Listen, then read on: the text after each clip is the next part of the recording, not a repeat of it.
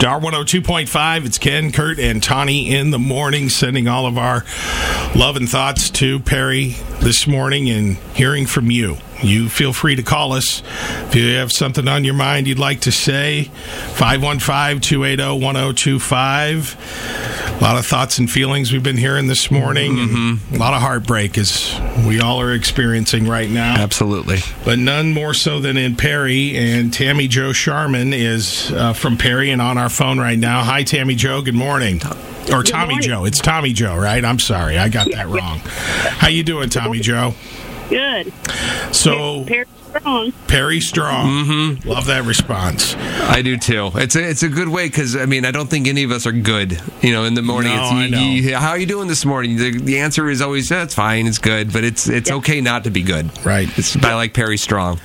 So Tommy Jo, take us back to yesterday for you and what's your experience as the news unfolded. Well, I was leaving for work about 7:30, but I had to run to the local grocery store to pick something up, and so I'm headed east out of my home, and I saw the fire truck go out. I go, it must be a big fire. They're taking the trucks. Didn't think much of it. Got out to Highway 141, and I saw two state troopers they were screaming by, and I go, whoa. Then I thought, well, maybe it's a bad car wreck. Not thinking. So I went into the grocery store, got what I needed, came back out, and started heading over to my job in Jamaica, and I had to pull over because another fire truck was coming from another town. I said, okay, this must be a big fire. Well, I got down the road about 2 more miles and had to pull over because here come 3 more state troopers screaming by and a Dallas County Sheriff's vehicle going by. And I said, oh, gosh, this isn't a fire. I have no clue what's going on. But by the time I got the next 6 miles to my work, my phone had been going off that there was a shooting at the school. You just stop in your tracks, because who in Perry doesn't have friends, family in this small community that isn't working at that school?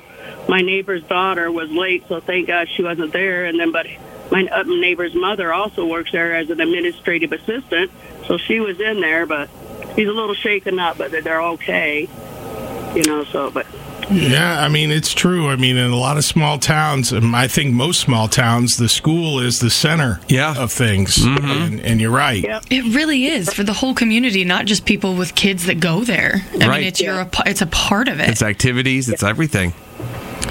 As I said, and I didn't hear from my neighbors, and I didn't know because I was at work if their daughter was in there yet or other friends of mine. And then I kind of start shaking, because I knew his mom was in there. And I thought, okay, I'm going to give them an hour to call me and tell me their kids and mom are okay. But then I'm kind of, gosh, I don't want to bother them, but finally I had to text them. I said, hey, I'm a nervous wreck. Is everybody okay in your family? And they finally came back on and said, oh, yes. And I said, okay. It's just that not knowing, and I just think I could still be shaking today not knowing and yet what everybody went through, and it's unfortunate. What would you like to say about the town of Perry and what the community is like? Look, it's a wonderful small community. Everybody. Or you can walk down the street and say, hey, somebody's driving by, hey, that's just the way it is in a town of 7,800. You just know everybody.